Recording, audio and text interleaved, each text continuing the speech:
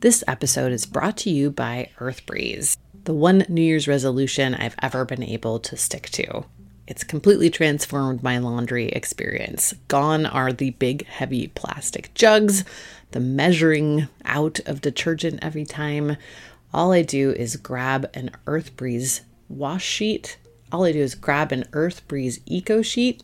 It looks just like a dryer sheet, except it's slightly less dry. It's ultra concentrated detergent. I throw it in the wash and that's it. Never think about it again. Laundry comes out great, clean, fresh smelling, no harmful chemicals or bleaches or dyes or anything in there. If you want to change up your laundry game this year, right now my listeners can get started with EarthBreeze and save 40%. Go to earthbreeze.com/drilled. That's EARTHBREEZE.com/drilled for 40% off your subscription.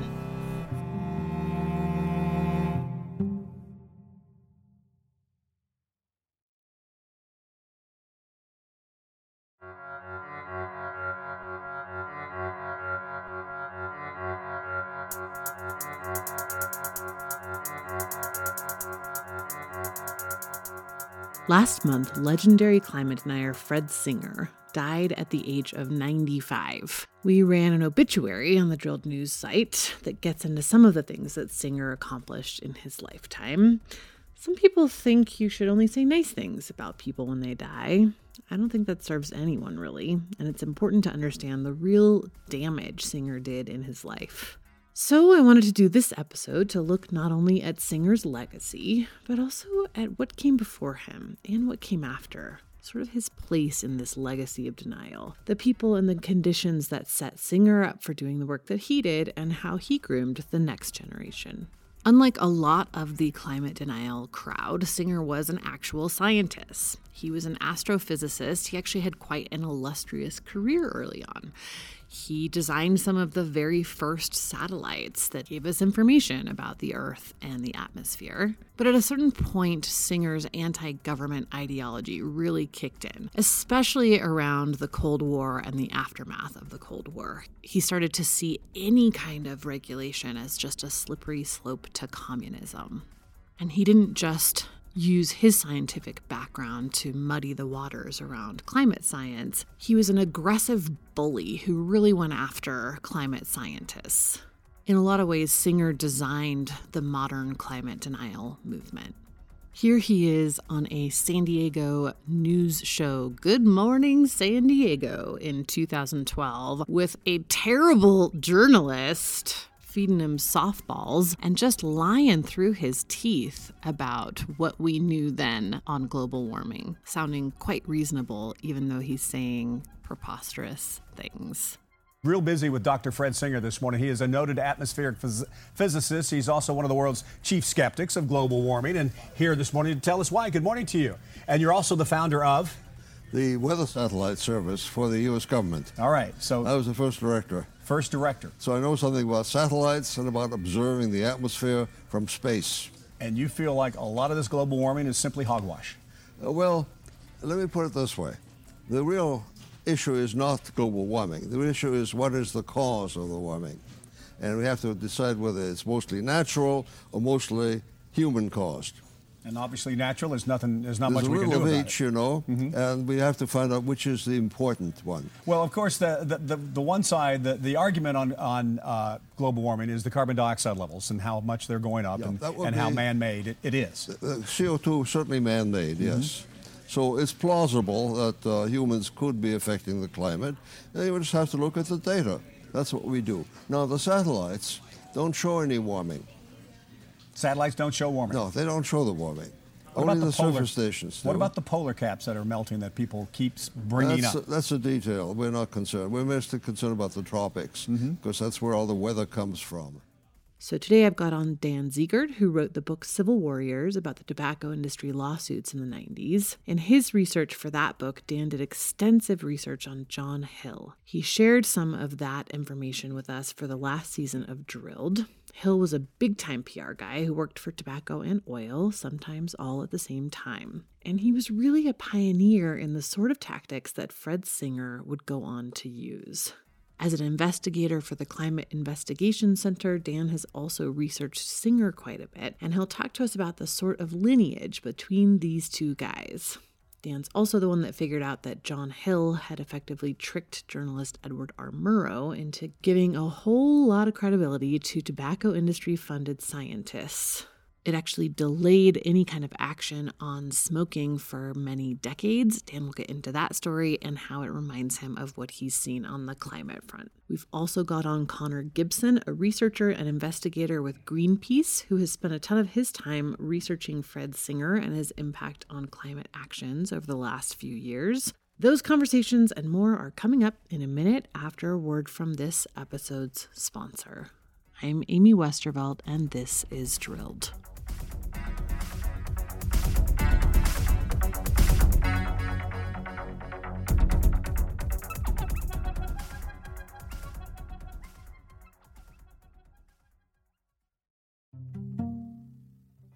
New Year's resolutions are almost destined to fail. I resolve almost every year to work less, and we all know it's not going to happen. But one thing I have been able to stick to, and you can too, is switching up the way you do laundry in 2024 and grabbing EarthBreeze. I know you're thinking laundry is not so fun. Those huge heavy plastic jugs, measuring out the right amount, getting goo all over the place. It's annoying. EarthBreeze Eco Sheets totally changed the game.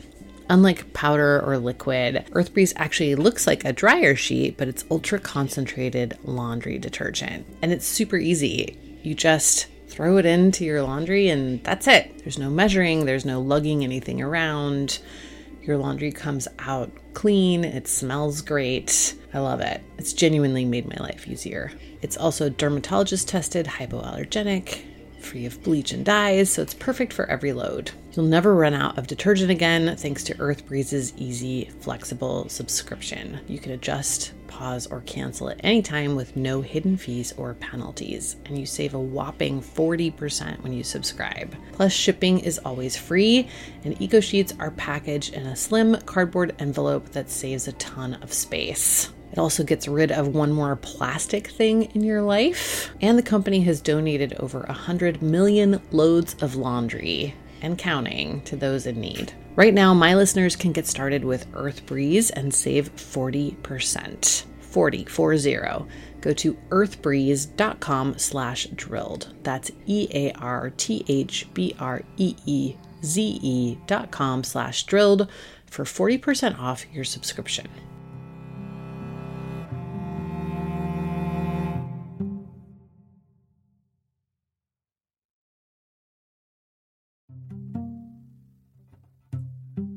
Hi, it's Amy here, and I'm excited to tell you about a new podcast from APM Studios and Western Sounds called Ripple. Such a good idea, this show. In the aftermath of major disasters, there is always a swarm of media attention. The public is captivated by breaking news, there's coverage and controversy, and then the cameras and the public just move on. But the stories are not finished. Ripple is a new series investigating the stories we were told were over. In season 1, the reporting team traveled hundreds of miles across the Gulf Coast to learn the ongoing effects of the 2010 Deepwater Horizon oil spill, which are still impacting many coastal residents more than a decade later. You can listen now to Ripple wherever you get your podcasts.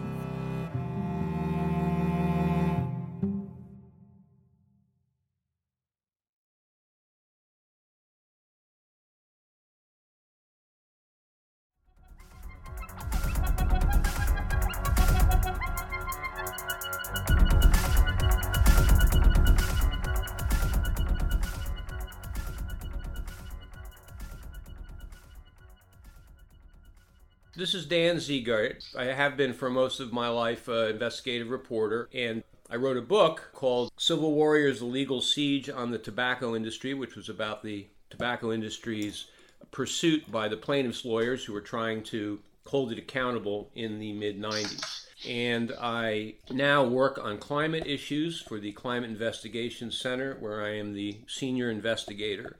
Right. Thanks, Dan. I'm hoping you can start with a bit about John Hill and this amazing story you found where he convinced one of the best journalists out there, Edward R. Murrow, to promote tobacco-funded scientists. All right. So when I was researching my book, a bunch of documents were released by congressmen that dealt with Hill and Knowlton's original building of the denial machine that became so well known, which started in 1954. And as I looked into that, it became clear that there were sort of peaks and valleys and mountains of public concern about this. And of course, once the original study that was covered in Edward R. Murrow's report on See It Now, the two-part report, which was the famous study of mice that had been painted with cigarette tar and developed cancers. And then Murrow became interested in this and decided that he wanted to do a report on it because everyone else, of course, was covering it. And the industry had gone way out on a limb and said that it was not only going to be vigilant, but if it found something that was in cigarettes that caused cancer, that it would halt, stop everything and take very dramatic action and make sure that it was removed. So that was the standard that they had set themselves. But the thing was that when Murrow went out and did it, and actually he had very little to do with finding he himself, who was probably the preeminent figure at that point in television journalism, very little to do with actually picking the people who were interviewed. The scientists who were interviewed were mostly picked by Fred Friendly, who was his producer. And Friendly went out and found a crop of people on both sides. And the people he found who were upholding the tobacco position were extremely convincing, not only because at that point they had been well drilled in what to say and they had their own ideas anyway that were divergent, but these were eminent people. These were Elmer Hess, who was the president of the American Medical Association. It was W.C. Huper, who was an important figure at the National Cancer Institute. It was Dr. Paul Coton, who was an environmental cancer specialist out in Los Angeles. And all of these guys were in one way or another compromised by the industry. They had either they were already on the payroll, or in the case of Coton, were actually members of the Tobacco Industry Research Council, which was this front group they had set up. Hill and Knowlton, the public relations agency, particularly John Hill, who was directly involved. And also the head of the TIRC, the Tobacco Industry Research Council, which was later called the Council on Tobacco Research, was... Clever switch. Yes, or CTR, as we like to call it. CTR was Dr. Clarence Cook Little, who was the scientific director of TIRC and had been the head of the Jackson Hole Memorial Lab in Maine. The thing was that if you looked a little deeper, and they also had Henry Green, who was an eminent pathologist, Yale Medical Center. But if you looked a little deeper, you found was every single one of these guys had essentially either been bought and paid for and was on the staff or was about to be. And those relationships were not disclosed fully. The point here is that, these were eminent people. And actually, when Fred Friendly got a call from one of the tobacco guys and they asked him, well, how is it going? How's your program going with Murrow? And he said, it's going pretty well, but if anything, I think it's going to make the tobacco industry look better than these scientists, because your people are better at explaining, they're more definite. And of course, this is it's possible to be more definite when you are really espousing a particular point of view and you're a paid mouthpiece.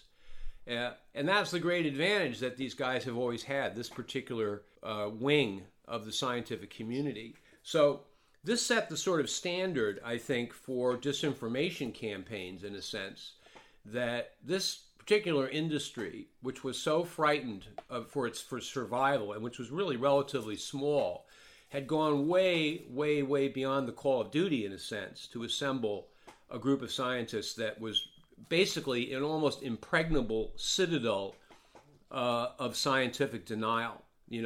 Their credentials were as good, and in some cases better, than those that were, on the actual side of looking into and investigating what was causing cancer. The effectiveness, though, was striking, because after Murrow's broadcast, and this is where you get into sort of a really interesting comparison between tobacco and climate. But within a year of the Murrow broadcast, the result of this whole campaign by tobacco was that it was completely effective. They found, as they looked, there's a great deal of material on this in the tobacco files, in the documents that are found that you can find that were produced in the lawsuits, where they go back and they say there's very, very little in the way of interest now in smoking and health. This is 18 months after the tobacco broadcast by Murrow. So it's amazing because this is a very small group of people, a few scientists, some public relations firm, and a handful of companies, and they completely changed the public dialogue about the most pressing health concern probably of the 20th century, which was smoking. So you have to say that that's pretty good bang for the buck. What's really fascinating is you look at tobacco and you look at how eminent some of their researchers were. And you look at climate and you look and you see that most of the people, like Fred Singer, like Mr. Mark Morano and some of these other people, are either not scientists at all or have absolutely no relevant scientific experience. They're not climatologists. They haven't studied the science, the relevant science.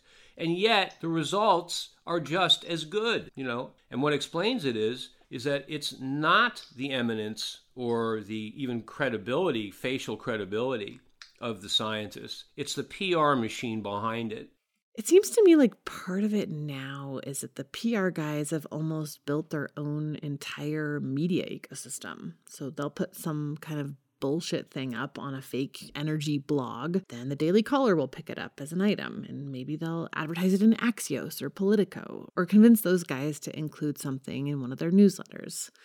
And then it'll get a Fox News shout out. And boom, all of a sudden, it's a real news story. Well, I think so. Absolutely. I mean, there's a fragmentation of basically the American attention span, or the American, where everyone is reading off into their own little corner of where they are ideologically. The market is much more segmented. We're not all watching Walter Cronkite at 7 o'clock on, every night. We get our news from 100 different places. So they've been able to take advantage of that. And of course, because of people like Hill, who believed that public relations was basically the answer for how companies could successfully navigate this whole sphere of public acceptance. And by building essentially the tools that are now used, people like Hill and the other people that you've discussed on your podcast have been able to perpetuate basically a larder of different techniques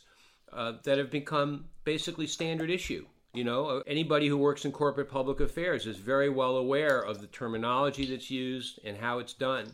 And they just they roll out the same tired myths all the time. I think it's that, and I think it's also just a sort of breakdown of what was once a kind of single channel kind of attention that their industry or anybody was able to get. When Vietnam was on TV, it was a transformative event because everybody was watching those same broadcasts, and it had a huge impact. And the same thing with many other issues now. It's not possible to have that kind of lock on the public's attention.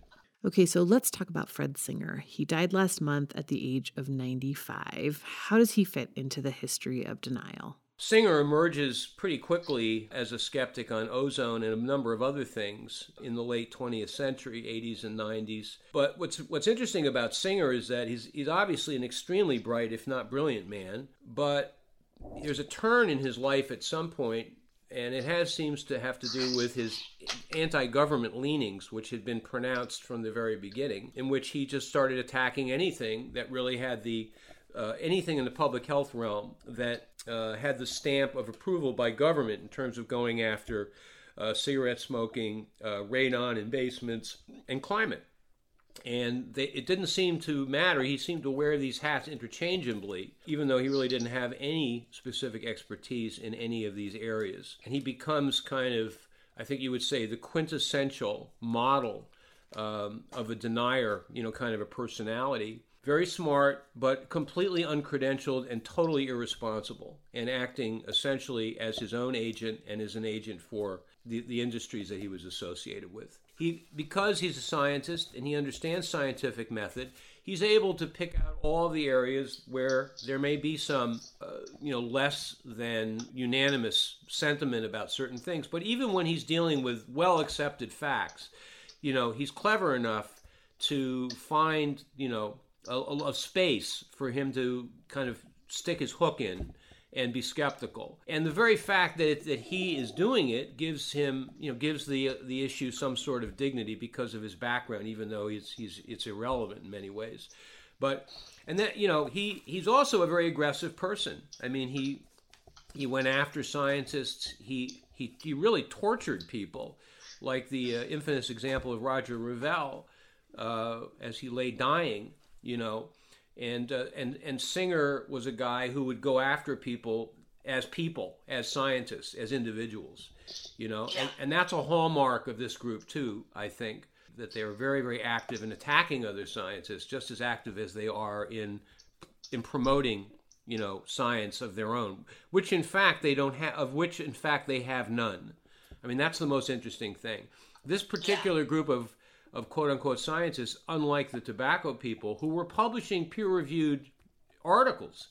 These people, Coaten and the other people we mentioned earlier, and much, much later than that, in the 70s and early 80s, people like Dr. Gary Huber was running the Harvard Project, which was a completely tobacco-funded project, but was an eminent researcher, was still publishing in the peer-reviewed literature. Well, Mark Morano and Malloy and Singer have never published, and especially Singer, because he is a scientist, never published climate-related science in peer-reviewed journals, never went to legitimate scientific conferences and presented papers. Not once, That's a huge difference, very different. The fossil fuel companies did not have to do some of the things that the tobacco industry did, which actually infiltrated, many of these, for instance, professional organizations and scientific and medical organizations with their own people, spied on them, followed them around. Some of that, of course, the fossil fuel industry has done, but not so much, it would appear, at the micro level of actually, being in every single climate-related scientific event. If they have, we'll find out about it sooner or later, I'm sure. But the way it looks now is the effort required is not as substantial, to keep this mythology floating. But I think Singer is extraordinary because of just the number of different assignments he took on for all sorts of clients. And one of the things you find in the tobacco files is you find the facts, cover pages from Fred Singer going back and forth to all sorts of organizations, to Philip Morris, the tobacco company that makes Marlboros, to APCO, which was one of the big public relations firms for Philip Morris and other companies, and to all sorts of other organizations promoting himself and to fight on behalf of the tobacco companies, particularly in the area of secondhand smoke, which is where he really made actually his mark, if he made one. Critical issue in the early and mid 90s.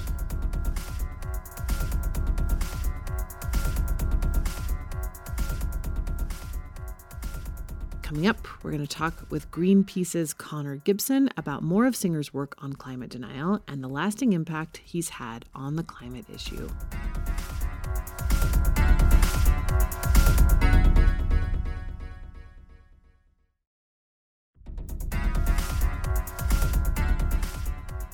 Connor Gibson does research for Greenpeace's investigations team. He focuses on polluting industries, their front groups, and PR operatives, particularly focusing on the Koch brothers.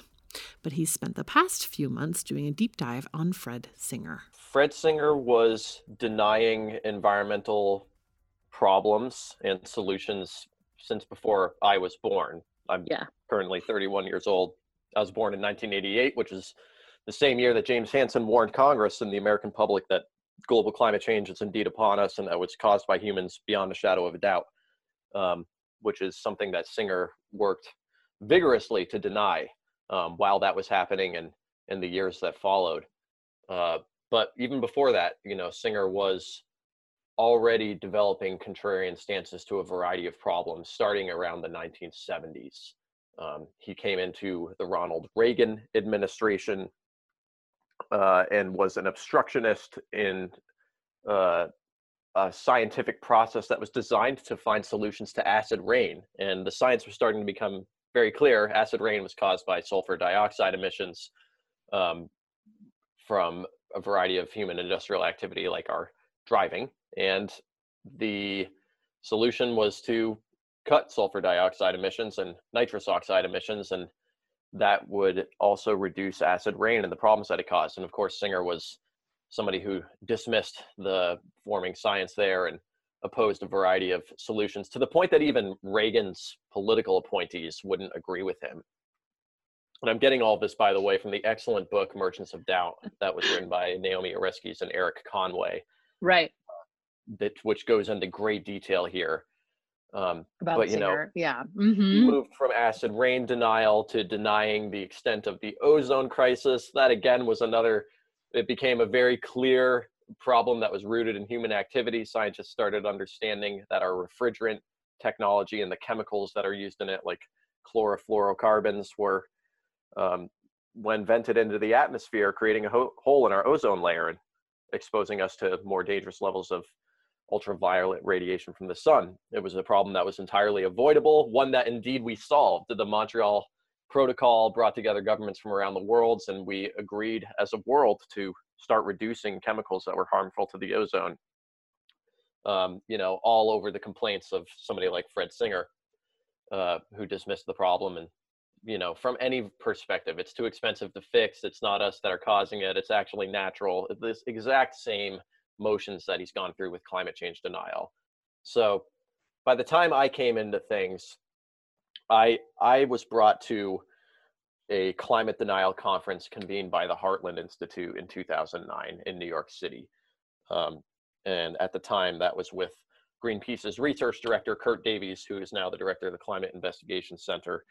And that was the first time I interacted with people like Fred Singer. I don't remember if I actually met Fred at that particular conference. The thing that struck me in 2009 was there was actually a lot of people at that conference. It was scary to see how, at least superficially, robust the climate denial movement was at that time. Just a year later, though, their numbers diminished and have remained pretty low. Like, they've never had nearly as an impressive conference since then. It only takes a small group of well-coordinated cranks to keep obstruction alive indefinitely. All of these folks are following the playbook that Fred Singer really helped innovate. Even with Fred Singer being gone, the danger of the legacy that he's left behind is still completely present. And, it's apparent right now, both in terms of climate change, it's apparent in terms of many of the same people who are downplaying the seriousness of the coronavirus epidemic. From what you've read and what you've experienced, what exactly was the sort of scientific cred that Singer had or tried to attribute to himself as sort of an expert source on these things in the first place? If you take a broad look at the cast of characters in the climate denial movement, most of them are not scientists. They don't actually have any credentials to hide behind. And they don't have any legitimacy. Like scientist, political scientist, like Myron E. Bell, or cranky lawyer Steve Malloy. Like, right. I'm sorry, why were you relevant in this conversation? Like, you're a tobacco industry lawyer. Why are we listening to your opinion about climate change? Why are we letting you help set up our Environmental Protection Agency? But we are still in the upside down of the Trump era, and we will see how society shakes out after that's over. Yeah. But the point being, Fred Singer actually was a scientist. There are so few climate change deniers who really had scientific credentials.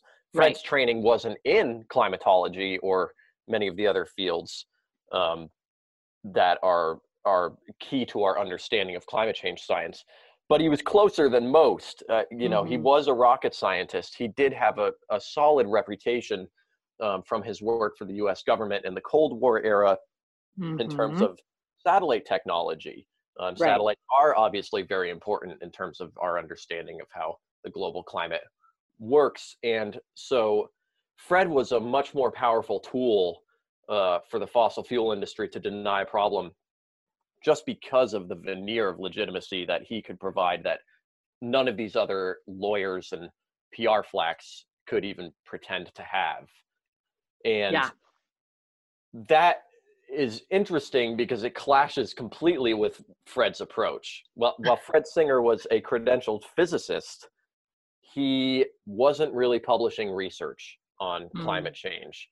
In fact, in the late part of his career, Fred Singer was almost not publishing any research at all. Rather, he would take the research that actual climate scientists were publishing and just contort it, blatantly misrepresenting the conclusions of people like Dr. James Hansen. For instance, James Hansen showed a graph to Congress in his 1988 testimony that really sounded the alarm on global warming.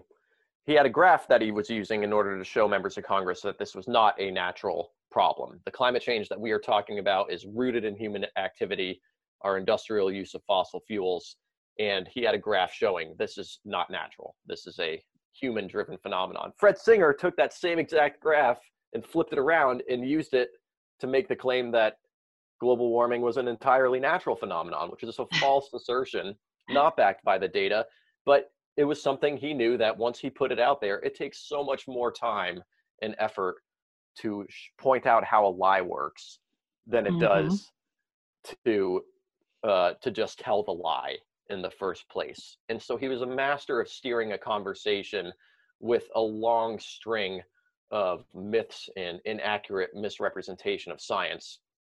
And while honest scientists were chasing him, he was always one step ahead and trying to set the conversation in a place that's favorable for deniers and for industry to begin with. Do you think that part of Fred Singer's efficacy was sort of this combination of him really knowing enough about science to spin things, and then at the same time the public being relatively illiterate when it comes to understanding the language of science? There is no doubt that Fred Singer preyed upon the public's general scientific illiteracy. Yeah. And I say this with no it's not disparaging. It's just like there's a whole other language that they use and a whole other way that they present information that people don't know. Yeah, the scientific process is complicated. You have to be interested and dedicated in that, not to mention have access to the educational opportunities needed to get a foothold in that world. And the scientific method is inherently skeptical. It's the beauty of it, is that you're approaching things from the ultimate point of skepticism. Everything needs to be proven from scratch, built upon the findings of others. And it's never considered fully settled in the science community. No issue is. We do get to a point where the evidence is so overwhelming that it's foolish to wait in terms of making certain decisions as a society. And, with climate change, you could argue that we turned that corner in 1995. I'm kind of following the lead of a scientist like Michael Mann, one of the more celebrated and more attacked climate change scientists out there because of the beautiful simplicity of his hockey stick curve graph. Right. Michael Mann wrote a book about his experiences being attacked by industry-funded deniers, and he said that in 1995, that was kind of the turning point. You couldn't reasonably deny the problem, and you couldn't reasonably deny the causes of climate change at that point. And yet we see Fred Singer, that's in some ways he was just getting going at that point. Right. And he continued to vehemently deny what scientists were increasingly understanding, including the more conservative scientists out there, the folks who weren't as familiar with the research. By the time the second assessment report from the IPCC came out, that was when we really knew, okay, it's irresponsible to wait at this point. We do have to talk about how to solve this problem, how to slow it down. So I'm meandering now, Amy. I'm kind of lost. No, that's okay. What would you say are sort of Fred Singer's biggest contributions to, I guess, climate denial. Either ideas of his or specific, initiatives that he kind of spearheaded or specific campaigns that he, was sort of the mastermind of.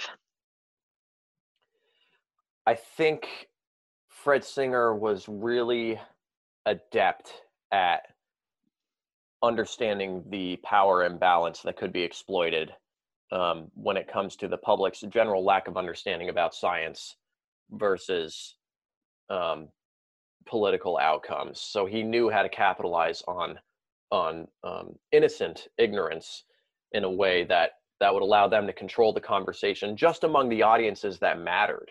They don't have to worry about convincing a majority of people. They don't have to worry about convincing a majority of politicians. They just need a few isolated champions with their hands on the right levers in order to obstruct a meaningful policy outcome when it comes to climate change. Mm-hmm. So Fred Singer, as one of the few credentialed scientists willing to deny climate change, he was obviously a unique and particularly powerful champion in terms of that. But what he taught others has been replicated, and it's not just the very few other scientists who deny this problem, but the people who are outside of the realm of science that have replicated his tactics.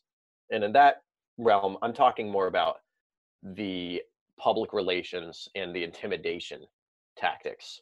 So, when I look at Fred Singer's career, he didn't have data that he was producing on his own to refute the overwhelming body of facts that was developing about climate change and its root in fossil fuel burning.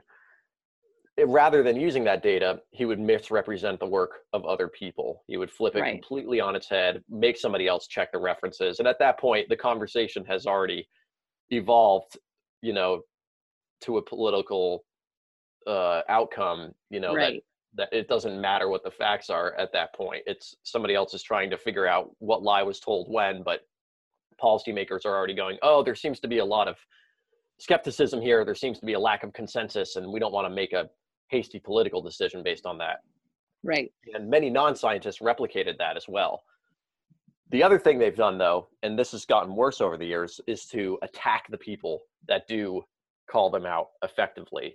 And Fred Singer was great at threatening his opponents with legal action and sometimes even suing them.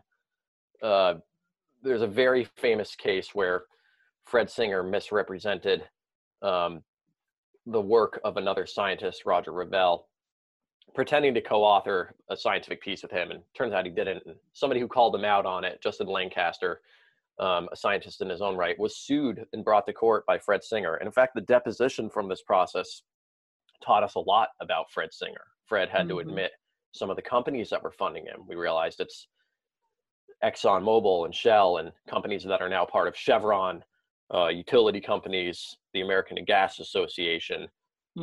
Pretty valuable information that came out of this, but also relatively obscure. So while researchers like myself are getting to learn all these juicy tidbits about who's funding Fred Singer and the lies that he's telling, the policy reality is still, 30 years behind the science.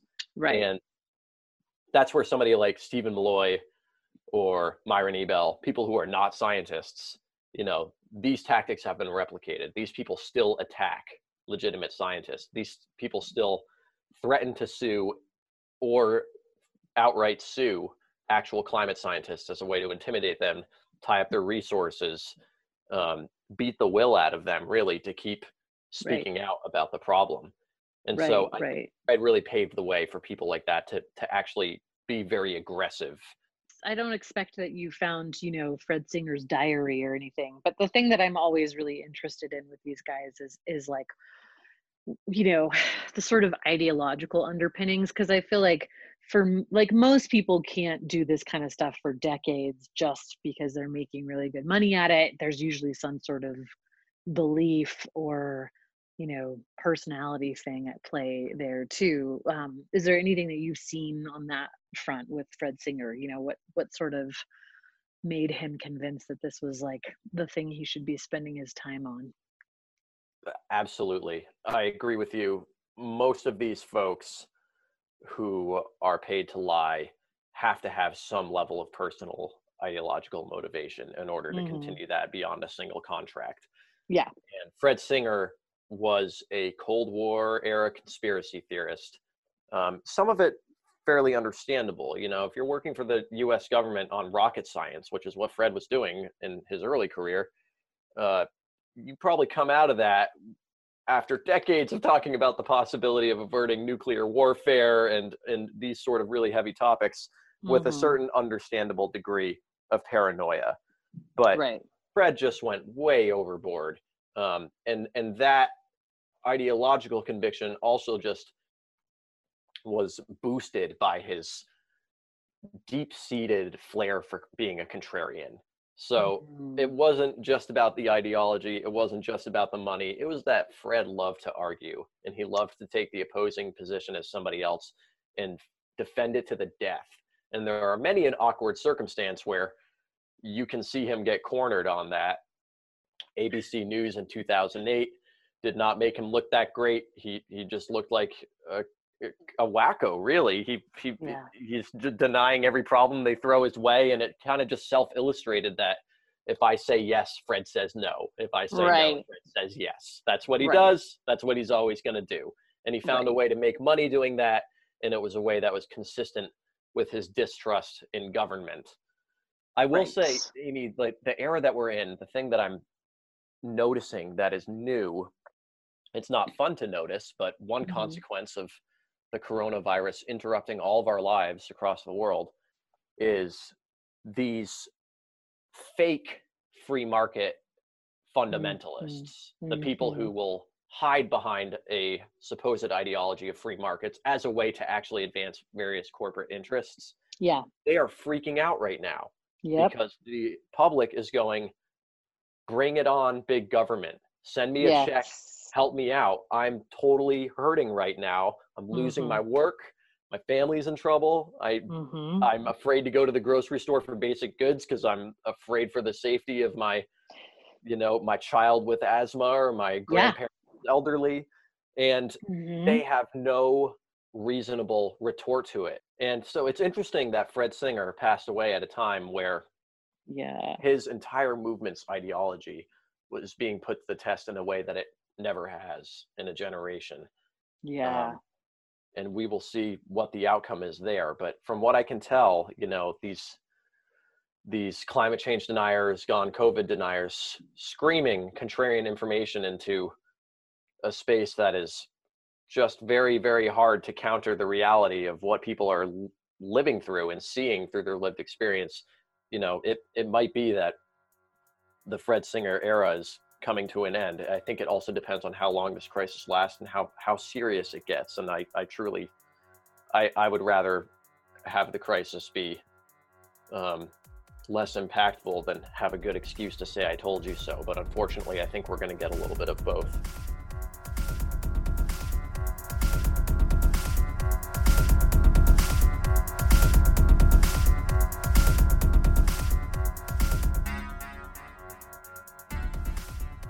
That's it for this time. We'll post links in the show notes, and we'll be back soon with another episode looking at some of the ways that the COVID-19 pandemic is being used to roll back environmental regulations, fast-track permitting, all of that stuff. As always, you can find more of our reporting at the Drilled News website. That's drillednews.com. You can check out our policy tracker there, and you can also check out various ways to support us. We have a newsletter going now that is weekly. I also put scoops in there pretty regularly. We have a Patreon with the same kind of deal. In both of those instances, you also get ad-free podcast episodes, and you will be getting the occasional bonus podcast episode as well as a sneak peek of our upcoming investigative series. Big thank you to our latest Patreon sponsors. They are Xenia Kish, Leah Corey Hewitt, Batai Faber, Alicia Coeb, Annie B, DL, Larissa Akita, Aaron Moser, Ben Inskeep, Rick Smith, Liz Otteson, James Lockheed, and Liz Charbonneau. Your support really helps us continue all of this reporting, pay for production on the podcast, and all sorts of other things. We really appreciate your help. And thanks everyone for listening. We'll see you next time.